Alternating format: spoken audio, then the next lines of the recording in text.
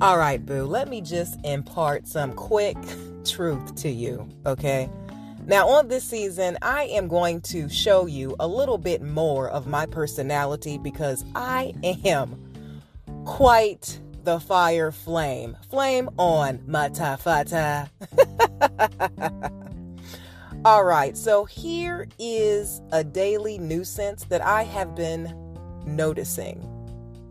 And I just wanted to discuss this with you. Just go ahead and put this out for the sake of your personal safety, boo.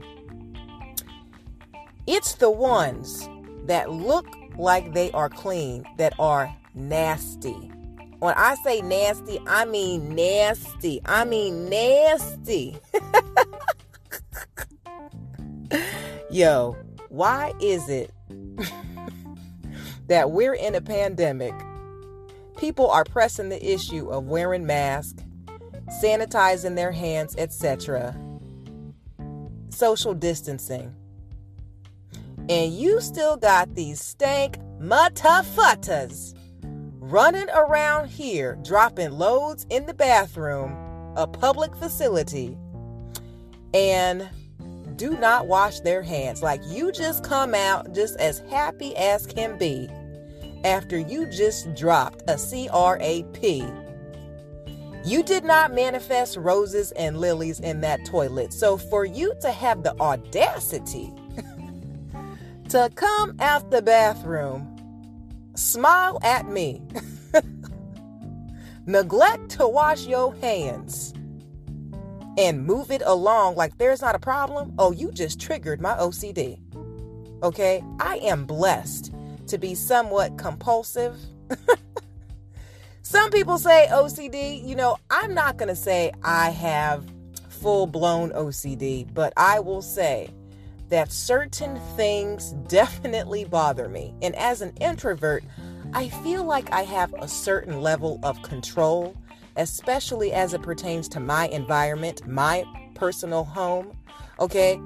But these people out here, it's the ones that look like they would be so fresh, so clean, that are so stank. I'm going to say that again.